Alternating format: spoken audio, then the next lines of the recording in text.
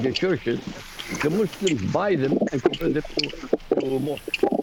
Yes. So it's a losing battle. And I agree with the gentleman here. I agree with him. It's a waste of time. They are destroying Christianity. Now, Lucas Miles is with us. He joins us live here on the telephone. And Dan Perkins, what kind of questions here do you have for Lucas? Well, Lucas, I'm trying to remember. I want to say almost a year ago, I wrote a commentary on the power of the Jezebel to destroy the Christian churches. I believe that the Christian left is nothing more than a front for the Jezebel that's trying to take over our country. And a lot of people don't understand what a Jezebel is and what power and influence they have.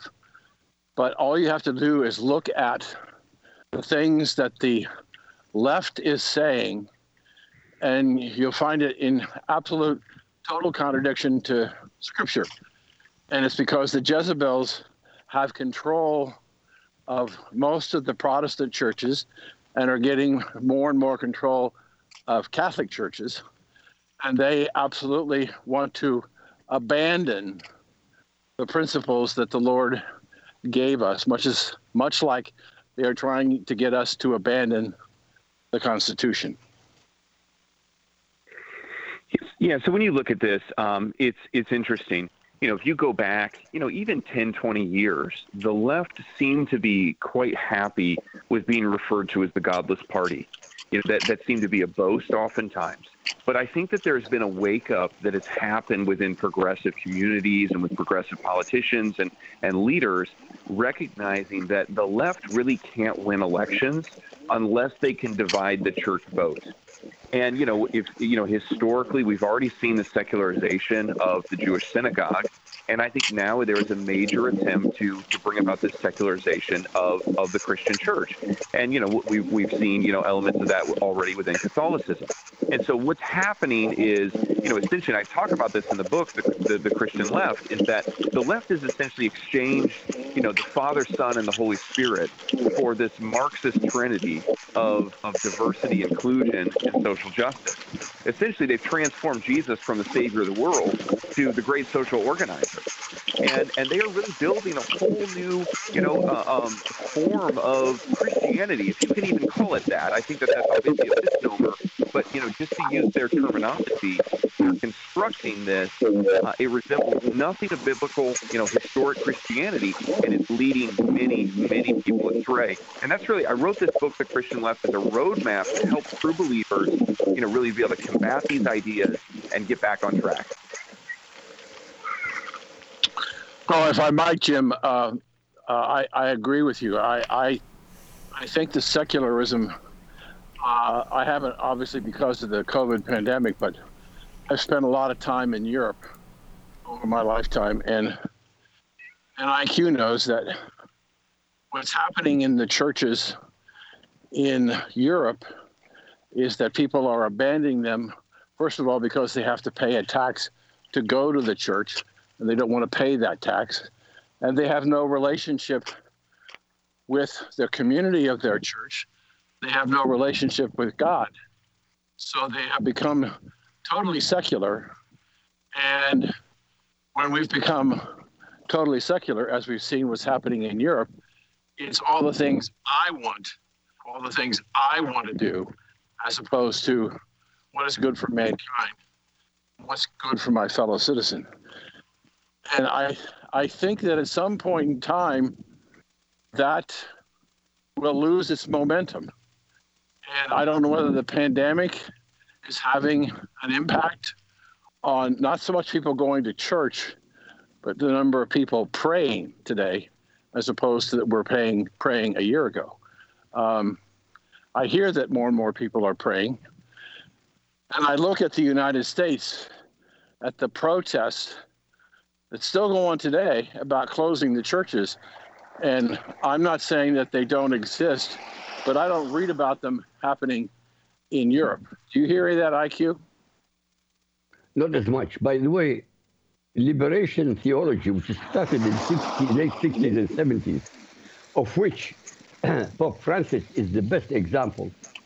The most remarkable thing about all of them is, in fact, even the churches in England and in Europe, they are more concerned about the welfare of Muslims than they are ever concerned about the welfare of Christianity. And they have repeated many times that the most persecuted people on planet Earth on the 21st century are Christians by Muslims.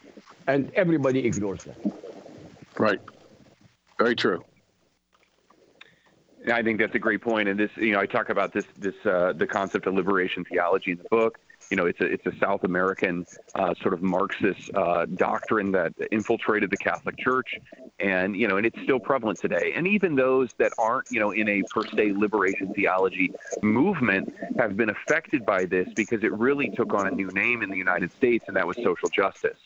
And so essentially that, that there is this great blessing in poverty. There's this great blessing and kind of, it's really whatever the state deems is sort of the in vogue thing to focus on at a given time.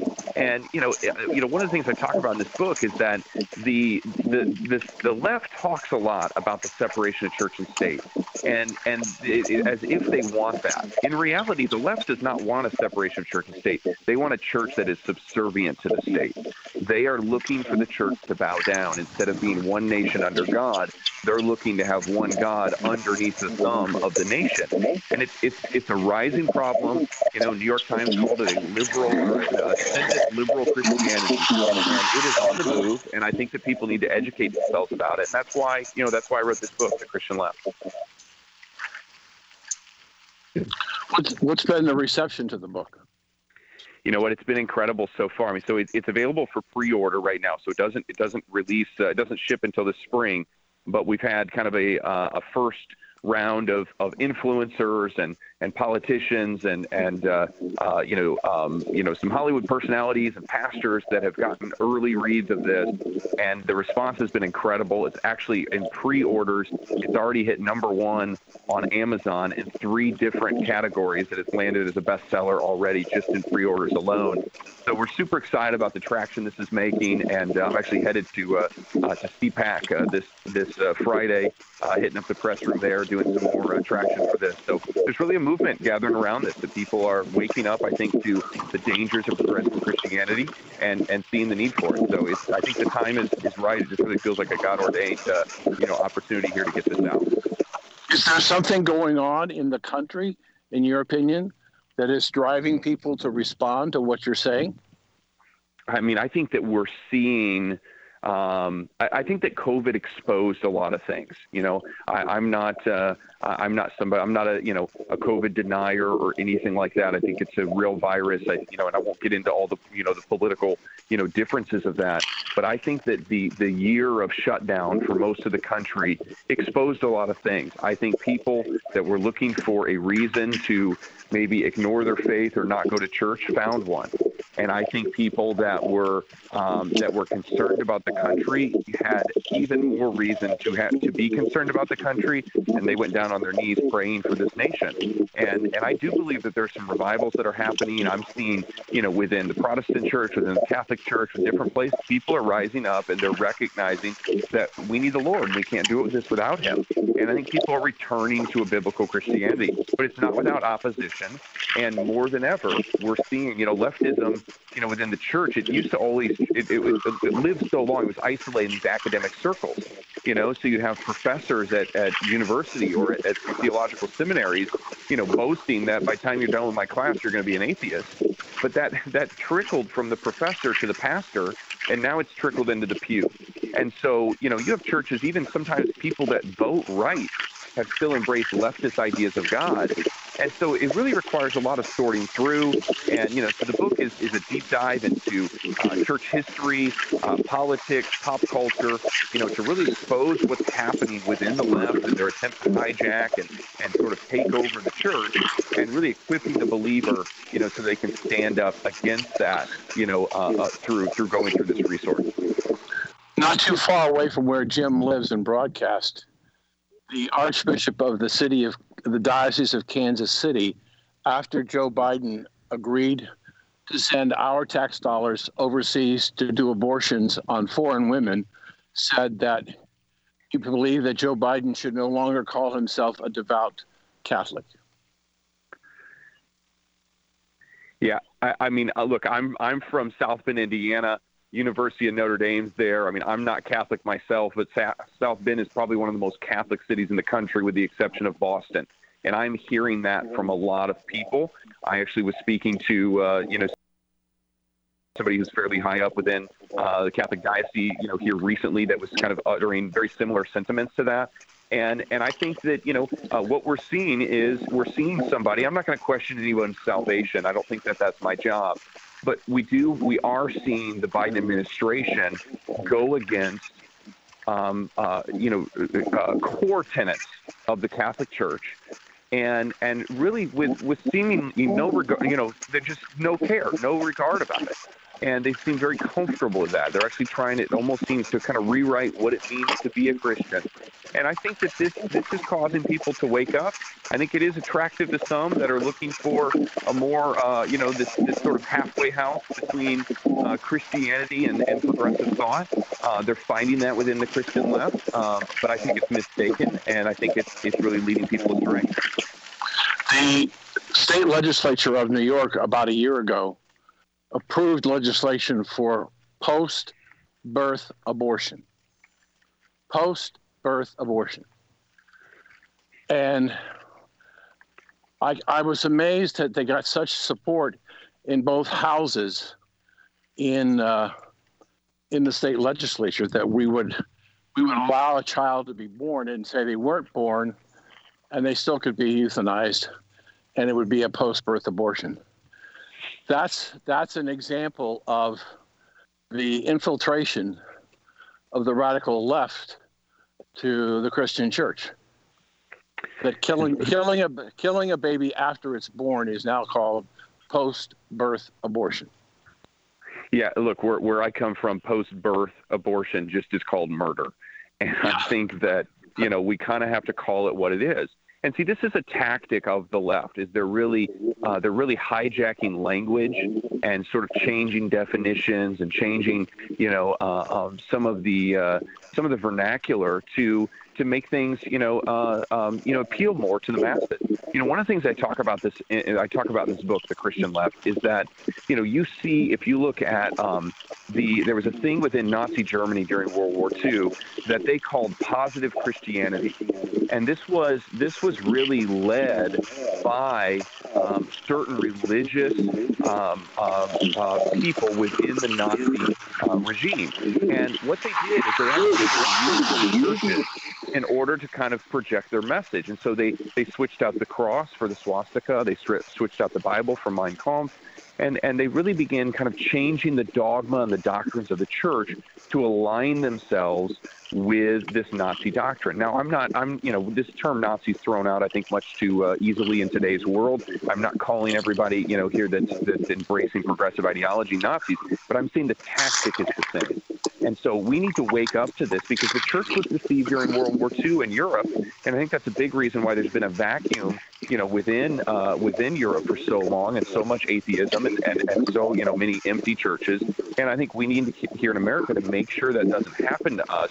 We do that by returning to historic biblical Christianity, Orthodox Christian beliefs, and I have a pretty wide view of what is orthodoxy. I think that there's some room for different denominations and different viewpoints, but those viewpoints cannot go against Scripture. They cannot reduce the lordship of Jesus. They cannot, ignore things like repentance and heaven and hell. And we have to make sure that we are holding on to really what does it truly mean to be a Christian.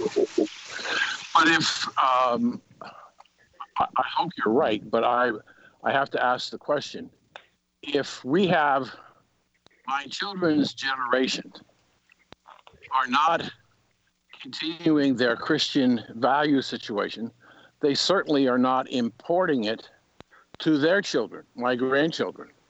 Yeah. And where does the moral compass come from if the parents aren't raising the children under the a model of right and wrong and Christian values? Where does it come from if they're not doing it?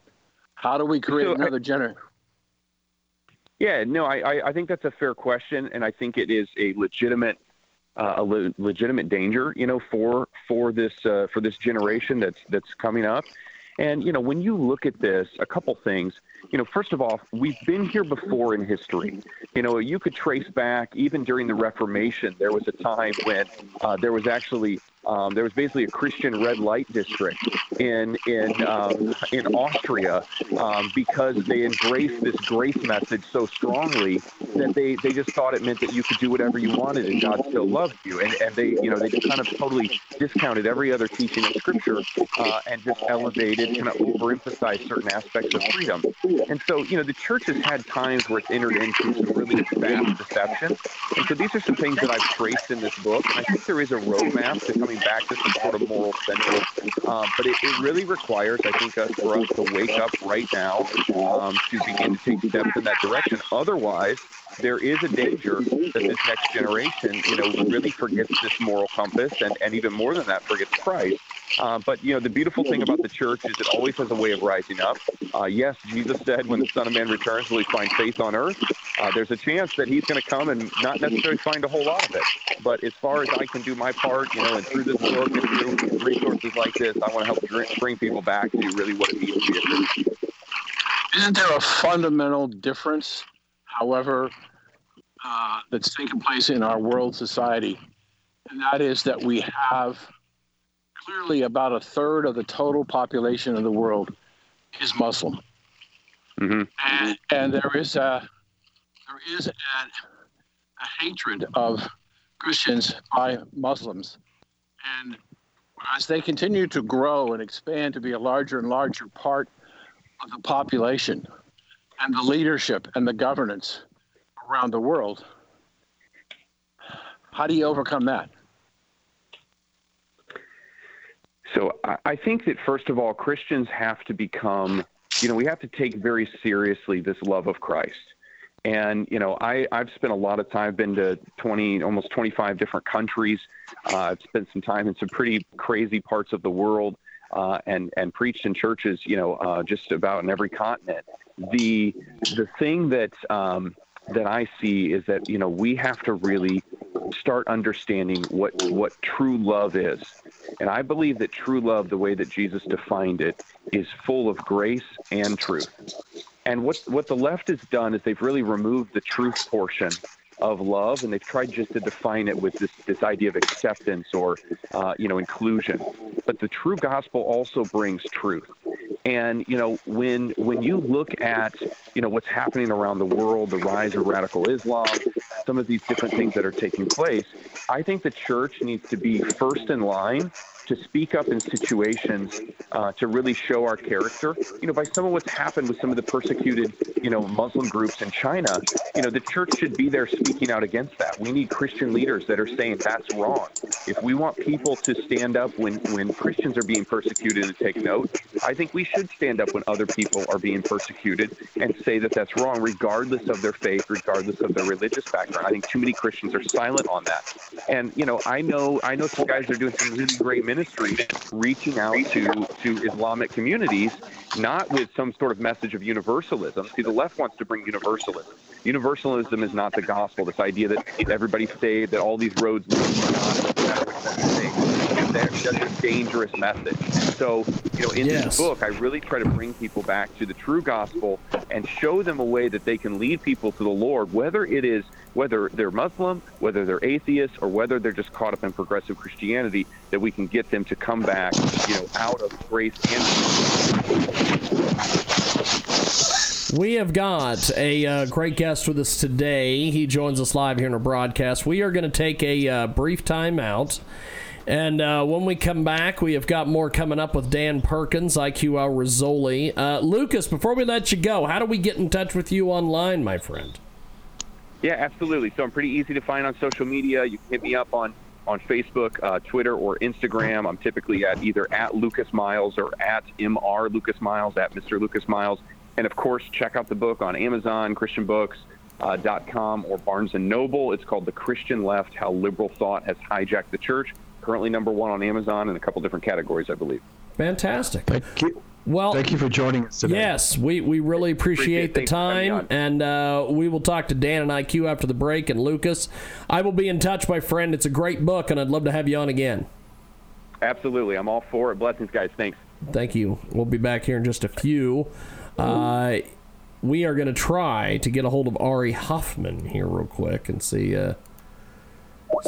if we can get Ari Hoffman in here. I don't know if that's going to happen or not. If it doesn't, we will just take a break. And I don't think it's going to happen, so we would just take a break. I don't know what was going on with Dan. I don't know where he was. I don't know if he was walking through some bushes. I don't know what was going on there. That was about to drive me insane. And I know if it's going to drive me insane, it's going to drive you insane. We've got more coming up on the other side. Mark Mix on the way here on iHeartRadio.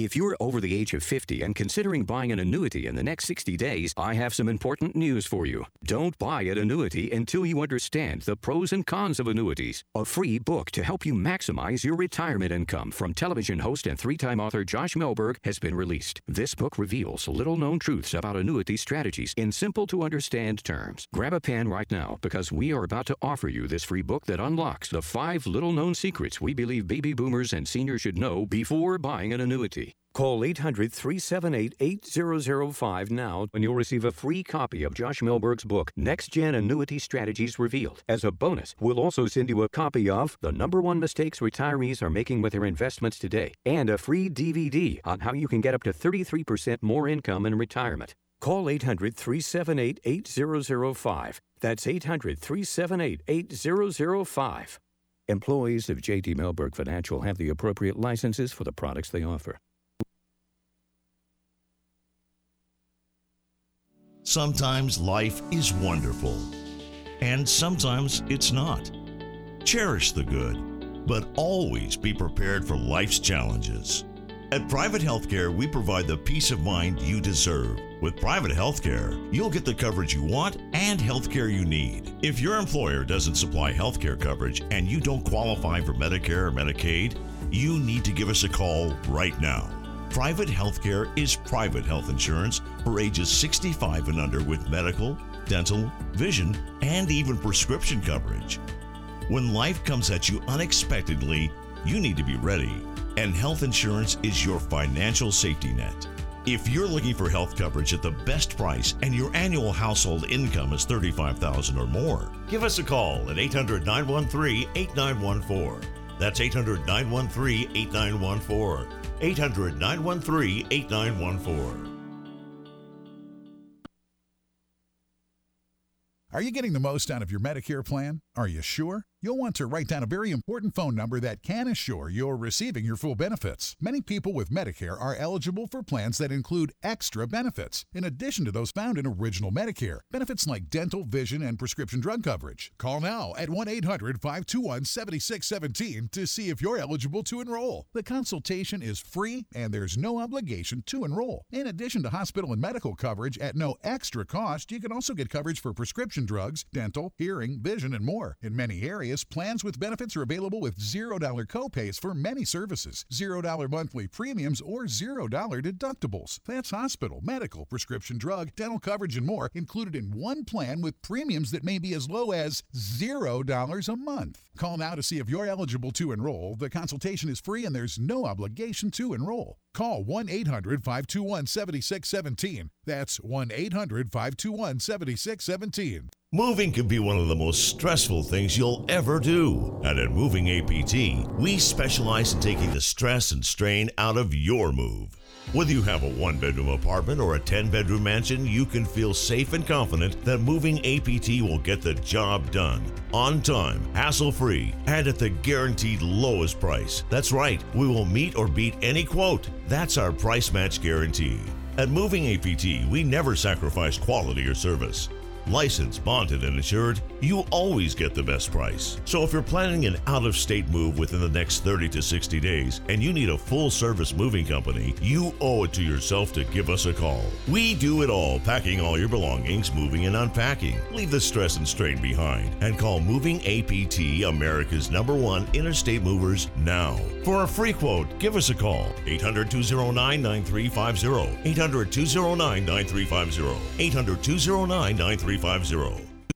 Sometimes life is wonderful, and sometimes it's not.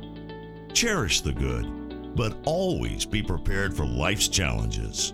At Private Healthcare, we provide the peace of mind you deserve. With private healthcare, you'll get the coverage you want and healthcare you need. If your employer doesn't supply healthcare coverage and you don't qualify for Medicare or Medicaid, you need to give us a call right now. Private healthcare is private health insurance for ages 65 and under with medical, dental, vision, and even prescription coverage. When life comes at you unexpectedly, you need to be ready, and health insurance is your financial safety net. If you're looking for health coverage at the best price and your annual household income is $35,000 or more, give us a call at 800-913-8914. That's 800-913-8914. 800-913-8914. How about a little jig in your DNA? This is the Jiggy Jaguar Radio Network. Jiggy Jaguar Radio Network. Jaguar Radio Network. Back to the Jiggy Jaguar Show on the network. Yes, indeed. We are back live here on our world-famous Jiggy Jaguar radio program. We are going to go ahead and get a hold of Mark Mix. He is going to join us here in just a few moments. I'm going to go get rid of... And I'm going to go ahead and... dial up IQ Alvarzoli and Dan Perkins, and we will get back into here. Consider and me as an infidel. I think we've. There's Jim. There we are. There we are. You missed a great part. I always do. Another show without you. It happens on Sundays from time to time when I have the lovely and talented Samantha and Jay Bird Wells, and I will put them on hold with our guests, and then I miss all sorts of stuff. So It always seems to happen, but so Dan, what did you make of our last guest? He was he had a great book and he was well spoken. Well, when you have a book that is #1 bestseller and hasn't actually been brought out, it's based on people buying it in advance in 3 categories. There's a message there that's resounding with people, clearly. Yes. I really believe that the left, I don't want to say they've gone too far, because they don't know what too far is. But I do think that IQ and I were talking about, during the pandemic, 2 things were going on. The Catholic schools and the charter schools were open. Mark Mix. Hey, Mark, how are you, my friend? Go ahead and finish your point there, Dan, and then we'll get our guest in here. And I think parents were taking their children out of the public school, the distance learning stuff, and sending them to the charter schools and the Christian schools. And some will go back when the schools open, if they ever do. But yeah. I think a lot have looked at the difference of what's being taught in the schools and are more satisfied with charter schools and Christian schools. Well, we have got a great guest to kick off our second half of our big broadcast here. What will be the final tally of union jobs killed after 1 month as president, as Joe Biden, or as the great Rush Limbaugh used to refer to him as Joe Bite Me.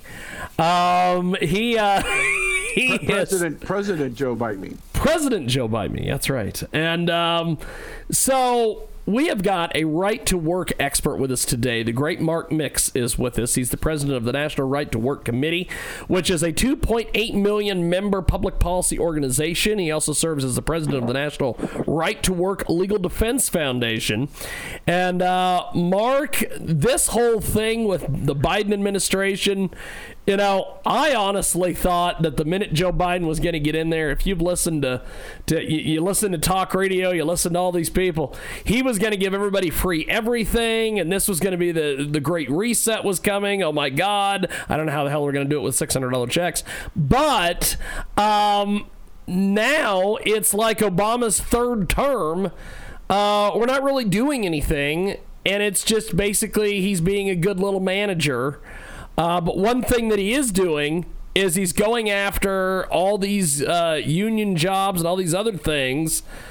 What do you make of all this, my friend? And then I'll let Dan and IQ jump in and ask you some questions. Well, thanks for the opportunity to talk about this. There's lots to talk about, and your question's a good one. How many jobs will be lost in the first month of this administration? Well, if you're in the energy business and you're a pipe fitter or you're an operating engineer or you're a member of the building trades, LIUNA, and lots of unions that had jobs on the Keystone Pipeline and or were involved in exploration for new natural gas or energy deposits on federal land, you got a free trip to the unemployment line is what you got, because President Joe Biden immediately removed the permit for the Keystone Pipeline, which was going through Montana and Nebraska and other states where, interestingly enough, this was a project labor agreement where basically only union companies could do business on or do work on this particular project. And yet the very first day, by executive order, by a stroke of a pen, he put these people on the unemployment line. And unfortunately for those rank-and-file workers out there, those union members, they're union officials who knew with eyes wide open in this campaign that Joe Biden had said back in May of 2020 that he would do this as soon as he got into office, but yet their unions still endorsed Joe Biden for the presidency. And Richard Trumka, the president of the AFL-CIO, cried crocodile tears for a minute or two on HBO saying, I just wish he would have paired it with other job creation. And the notion that governments create jobs, they destroy jobs, that's for sure. We saw that in spades here. But the idea that they would create jobs is another problematic thing. I mean, I guess if government grows, they create jobs. But it's been an interesting time for rank-and-file workers, not for their union officials back here in Washington, but for rank-and-file workers across the country. The Biden administration has been pretty dismal so far. Gentlemen, do me a favor, for God's sake. Do you mind not speaking about him as president? I mean, just call him Joe Biden. I feel sick every time they use the word president. Honestly, I can't take it. Just call him Joe Biden. Just call him Joe Biden. Listen, he is destroying America. In the first 30 days, he has caused more trouble for America, only to be spiteful of Donald Trump. He's not thinking of American security. He's not thinking of American welfare. He is only being vengeful and spiteful. That's it. Not complicated. Back to you, sir. Mark Mix is with us today. He joins us live in our broadcast. And you can get more information on Facebook. He has the National Right to Work Foundation. Search them out on Facebook. Mark holds a BA in Finance from James Madison University, an associate degree in Marketing from the State University of New York. Prior to joining the National Right to Work Committee in 1990, Mr. Mix worked for several state-level rights to work groups. He joined the National Right to Work Legal Defense Foundation in 1999, and he joins us today here on the telephone, along with our good friends IQ Rizzoli and the phenomenal Dan Perkins. And Dan, what do you have for Mark?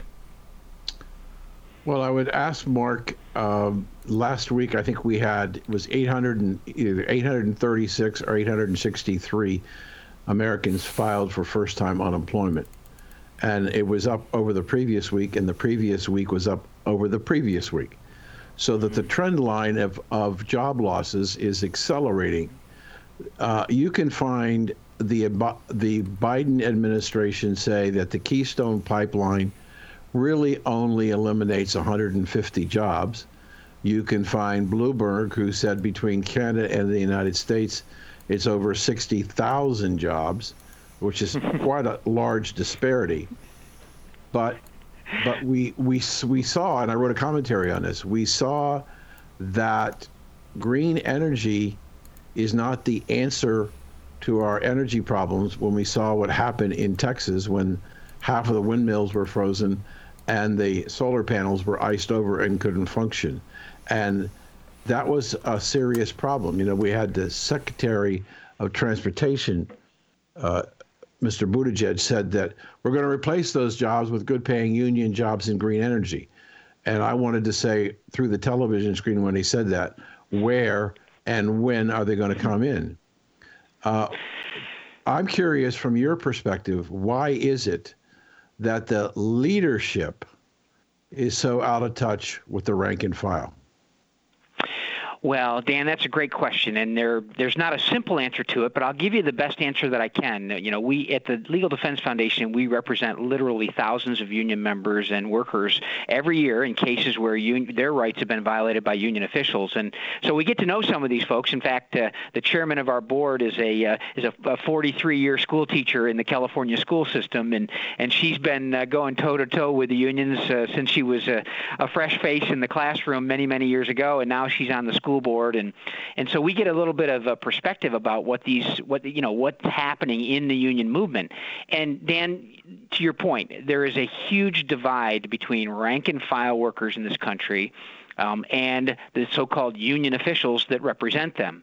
Interestingly enough, the reason is very simple. It's politics. I mean, union officials back in the 1930s during the Roosevelt administration went to government for power. They asked for and got federal power to force workers into associations that they said they either voted against or didn't want to join, and then they got the second injustice of now that you've taken away your right to represent yourself, we're going to force you to pay for that taking as well, and we got forced unionism. And so now union officials and the union movement are basically wards of government action. So they've got to be involved in politics. They've got to be involved in elections. They've got to be involved in who sits in the White House and who is in the speaker's chair and who's the Senate president and who's at the governor and the speaker of the House at state level, because their power and their privilege is a direct derivative of government action. They're not out there selling a product to workers anymore. They're using government power to force them into these associations, and then in the 23 states that don't have right to work laws, paying for the injustice of taking away their association. So it's about politics again and kind of following the money. That's usually the correct answer to a lot of these questions about why do people do what they do. But for rank and file workers, as I mentioned, on the Keystone Pipeline and some of our manufacturing opportunities out there that will probably end up overseas again when corporate taxes are raised and regulation is put back down on companies, they're going to be losing their jobs too. But that's one of the major reasons. And then the ideological shift too. I mean, you had a AFL-CIO president who was a proud card-carrying member of the Democratic Socialists of America. I don't think the steel worker in Gary, Indiana, he may not know what that card means, but he certainly doesn't carry one. So, but if you think about what's going on, if we look at what has happened in the last 12 months, and you can take this as a rhetorical question, or if you have actual numbers, that would be helpful. I wonder how many union people, regardless of their union, has lost their job over the last 12 months. And then the follow-up, I wonder how many union leaders have lost their jobs over the last 12 months. What would you respond to that? Well, the second part of the question I can answer, I can say at least 12, because there are 12 officials of the United Auto Workers Union that are either in jail or have pled guilty to extortion and racketeering and stealing union members' money out of their headquarters in Detroit. I mean, the last two international presidents of the United Auto Workers are actually, I think they're both in jail right now. They both have pled guilty. Whether they're actually in jail or not is another question. So we do know that those 12 have lost their union positions. As to the rank and file workers, I don't know the exact number, Dan. It's a great question. I'm sure things are not better today than they were 12 months ago. And so over that period, I suspect that with the lockdowns and with all of the restrictions that governments imposed on states based on COVID, that situation is certainly not better. I can say that. Do you think that, do you know of those 12 men that you just mentioned, not by name, but by position, do you think those 12 men have Teamsters pensions? Or well, they have they have UAW pensions, I think, or they did. And interestingly enough, that's a great question, Dan, because the rank and file workers were paying their legal fees too throughout this whole process. So, they had a pretty sweet deal. It's not so sweet anymore when after the FBI raided their homes and all that stuff, and the federal prosecutor up there in Detroit cut a deal. It's interesting enough, a bunch of rank and file union members just filed a lawsuit against the decree that was issued by the federal prosecutor and the deal that was made with UAW officials to basically keep them under oversight for the next 6 years and then to open up their elections. A lot of the rank and file workers are very displeased, and I just saw, I think today, within the last hour, that a lawsuit had been filed, or they're certainly asking the judge to take a relook at what they tried to do to settle all this and make it go away. So the rank and file workers are standing up, but there's a lot more to it, and what we need to do is get rid of compulsion in our labor policy that comes from the federal government and make unions voluntary. If we do that, then workers can hold them accountable. And once you hold, it's like the bakery down the street. If there's only one bakery in town, it doesn't matter if your croissants are fresh or stale. You have to, if you want a croissant, you have to have that one. And unions have created this monopoly power granted by government that forces you into this collective, and they don't really have to provide great service because they get your money as a condition of your employment. Have you had a chance to look back at any of the numbers as to the unions voting for Mr. Biden, as IQ would say, as opposed to President Trump? Thank you. You're welcome. Who is that? Who is that guy? So what about? I have. I am the worst enemy of Islam. That's why James takes me on his show, because he can't say in public from America what I can say. I can get away with murder. He can't. I see. Well, James, thanks for having him on, and yes. Thanks for coming. But Dan, back to your question, the poll numbers that you see are anywhere from 40 to 45% of union households voted for Donald Trump this time, and I think it was 55% for Mr. Biden. And but that's not peculiar. I mean, I think Ronald Reagan got 44% of union vote. George W. Bush got some percentage, a little bit less than Trump. But Donald Trump was a great friend of rank and file workers. I mean, he stood up and he reduced taxes, reduced regulation. He protected Second Amendment rights. He gave a tax cut. I mean, he brought manufacturing jobs back to the shores of America. Those policies are now kind of in the dustpan as Joe Biden, I think today, announced that we're going to be back in the G7, the trading partners, and all this good stuff that he's going to be doing. And basically it's business as usual as it was under 8 years of Obama. When we look at the tremendous recovery that Donald Trump brought about in this country, the greatest job boom in the history of this country, more women, more blacks, more children being employed than ever before. I'm incredibly disappointed, the number you gave me, that he got about the same amount of union votes as he got, considering the shape of the economy when he took over in 2016. He didn't make any progress with all of the things that had happened from a positive standpoint that he had done for the labor movement and the American worker. He didn't move the needle. You still had 55% of the union rank and file voting Democratic. Ungrateful people deserve what they got now. Well, Dan, one of the interesting kind of demographics now about the union movement is that there are more government union members in America than there are private sector union members. And so when you think about government, I mean, Donald Trump was a friend of the American people, but he wasn't necessarily a friend of government union officials. And there's a difference there now. I mean, we've come to the point once again where there are more union members in government employment than there are in the private sector. And I mean, in actual numbers, I'm not talking percentage, I'm talking actual numbers now of union members under the AFL-CIO umbrella and other unions. And so that explains part of it, because generally the people that work in government are of a particular ideological persuasion, more so than an operating engineer or a plumber or a pipe fitter or an electrician or a steel worker in the private sector. I think there was growth in that particular segment of that base, But on the government side, we deal with that, the growth of government all the time, and what that means for taxpayers and citizens in this country. Do we have, you said, if I heard you correctly, we have more union members that are part of a union for the federal government or governments than we have in the private sector. Did I hear that correctly? That is correct. And so my question is, in the case of government workers who were unionized, did any of them lose their job for the entire year of the pandemic when they weren't going to their offices? Your question, again, I think is rhetorical, and the answer, even though I'll answer it, I think no. There was some reduction. I mean, here in Fairfax County, Virginia, where I was, when school started, even though the kids weren't there, the bus drivers were still driving their bus routes. I mean, it's just it's been an amazing kind of odyssey that these last 12 months now. I guess we're at the 12-month anniversary, according to Jill and Joe Biden last night at the White House with their ceremony out there. But no, I mean the reduction of government is probably I don't know the exact numbers, Dan, but I suspect that you would probably believe to be correct that government didn't shrink during this pandemic. The private sector certainly did, but I don't believe the government did. At least I haven't seen it. It's amazing when you try in the private sector and you try to call a company and they tell you that they're distance working.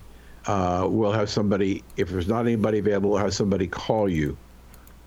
You can't even get through to leave a message to the U.S. government. I mean, I have been waiting for my original $1,200 stimulus check, and I can't get a hold of anybody to find out what the hell am I supposed to do. And I just saw yesterday a piece that came out. Well, if you didn't get your $1,200 stimulus checks, here's a form you file when you file your income tax to claim credit for it, even though you didn't get it. I mean, it's just, I just don't understand. We have this bureaucracy, and we're paying for this bureaucracy, and yet it's not doing it. It's just like the teachers' unions. We pay the teachers to teach, and now the president is saying that, well, schools will be open if we have one day a week with in-residence teaching, and the American people are not buying that. So from a union perspective, let me change just a little bit and ask you this question. What kind of grade would you give the president for the economy and jobs in his first 4 weeks? I'd have to give him an F. Yet his polling number is up 58%. Yeah, well. Well, yeah. Excuse me. Who did the polling? I think with all due respect, who did the polling? The same people who did the polling against Trump. Yeah. No, I don't know. All I'm saying is that he is. It was Rasmussen who's in their presidential daily tracking poll has Biden with an approval rating of 58%. And well, yeah, and Dan, one of the reasons for that is the establishment media is basically fawning over him. They can't get over the fact that Jill Biden put up hearts in the White House yard that talked about unity, peace, and love, and it's this couple walking hand in hand around the grounds of the White House. I mean, the questions that he's getting. I mean, how are your dogs doing? What are your dogs' names? It's amazing how that institution, the Fourth Estate, or I don't know if they're the Fifth Estate or the Sixth Estate now. I don't know what they are, but needless to say, the only thing we've heard about Joe Biden and the only thing the only presence that he's had has been totally scripted, teleprompted, loaded questions with the answers already considered. I mean, he has faced no scrutiny, and you're starting to see some of the media outlets saying, "What do you mean? He's not going to show up?" And so, no surprise. No surprise. I'm sorry. I was hearing some bad. I didn't know if someone was speaking there. No. I didn't say. You're good. We've got Mark Mix with us today. National Right to Work Foundation. Dan Perkins, IQ Rizzoli as well. IQ. Listening to all this today, what do you have for Mark? Well, there's not much we can disagree upon. First of all, to call him a president, Joe Biden, is an insult to presidency. With this, I'm not going to argue about this. He hasn't done anything. the 57% is only by stupid animals who would vote 57% approval rating. The gentleman said F. F is an extraordinary mark for Biden. He looks like a zombie. He talks like a zombie. He doesn't put a few sentences without making a mistake. The guy is in his last few months cognitively, no question. He's talking about, with Iran. The Iranians are laughing. I listen to the news media in Arabic and in the translation of the Farsi language. They are laughing. They know they've got him where they want him. Anybody thinking otherwise? Well, let me ask our guest. Yes. Last week, two afternoons last week. I'm following up what IQ was saying. Last week, 2 afternoons last week, Biden shut down the White House. There was no business being done. He wasn't going to be available to talk to anybody. 2 days, 2 afternoons. And I'm wondering what your thoughts are of where do you think his presidency is headed? Well, from our perspective, I mean, it's not good. Within 23 minutes of his swearing in, when the echoes of Garth Brooks singing "Amazing Grace" were coming back to the inauguration stage on the Mall, he sent a note to his handlers sent a note to the general counsel of the National Labor Relations Board, who had 10 months left on his term, and said, "You either resign now or you'll be fired by 5 o'clock." The general counsel of the National Labor Relations Board wrote back quickly saying, "I don't think you should be interfering with an independent agency, with the top lawyer of an independent agency. This is unprecedented. It's never happened before. I'm not resigning." So he got fired at 5 o'clock. The next morning, his deputy stepped up, and she got the same email in the morning saying, "You resign now or be fired by 5. She said, once again, "I don't think it's proper that you tinker with this, that you put your own cronies in as the top legal mind or the legal prosecutor of or legal counsel of an independent agency," and she was fired at 5 o'clock. And so then he reaches out to Chicago to get a regional director that comes in and basically starts and releases issues and memos rescinding decisions of the board and the general counsel involving 5 of our cases. He cited 10 different things. 5 of them were National Right to Work Foundation cases. And, one thing about being shot at is that you're over the target if you're taking that kind of incoming. And we had several cases there. So from our perspective, workers in America, it's going to be a difficult time for them over the next couple years. There's been a bill introduced by Nancy Pelosi in the House to repeal all the right to work laws, to force unionization on more workers across the country by this scheme called card check, without even allowing workers to vote per se on whether or not they want to be in a union, but just getting them to sign a card. We have the federal government potentially imposing contracts on private businesses when they can't agree with the union over terms and conditions of employment. These are things that are very, very concerning to us and should be concerning to rank and file workers and just citizens of the country from an economic standpoint. We expect it'll be pretty, to use Joe Biden's word, pretty dark going forward. Well, Mark, one of the things that I've always wondered when it comes to unions is, because of unions, we have, the 5-day work week. We have no child labor. We have child labor laws. Where did unions go from doing really good things to just craziness? Well, James, I think that going back to the 1930s, it was in 1924 in El Paso, Texas, at the AFL convention, the American Federation of Labor. They hadn't merged with the CIO at that point. Samuel Gompers, who was known as the father of the American labor movement, in his final address to the AFL convention that year in El Paso, said, "The workers of America adhere to voluntary institutions. Anything else will break apart that which together is invincible." And what he meant by that, he knew that delegates from the AFL were interested in going to Washington and trying to get the federal government to give them privileges and power over workers. And Gompers knew that this would really be the kind of the swan song for a labor movement that he helped build in the country during the industrial age when some of those abuses were happening.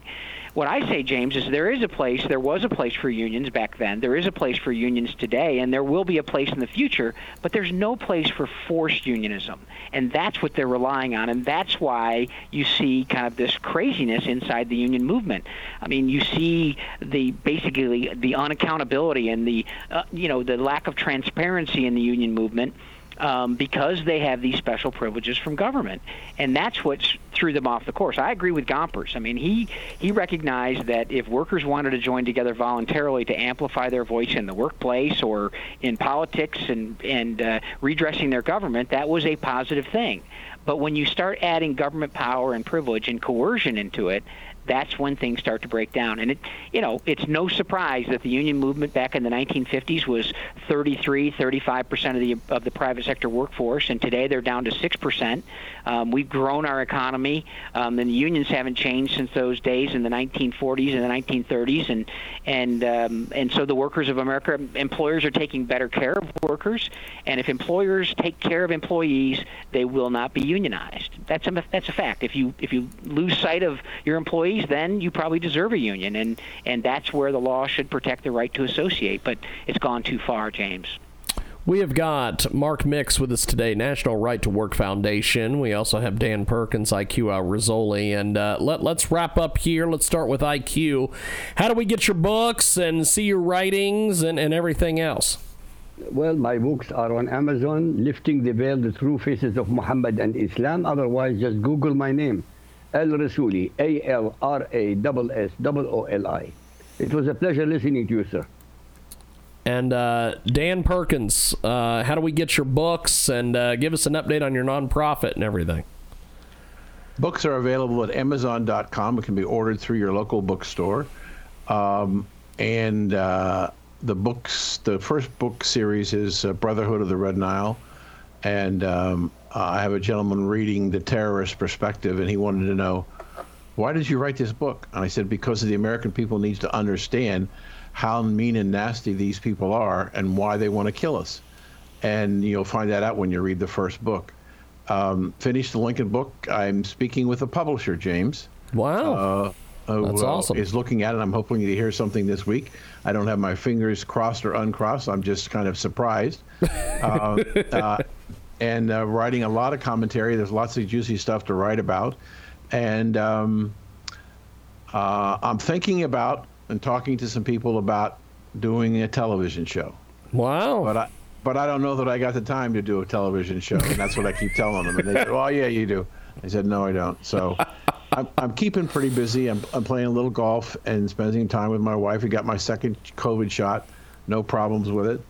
But my children who got it have really it's been very painful for them, and other people I've been talking to. So it's amazing, and I'm as busy as I've ever been in my entire life, and enjoying every moment of it.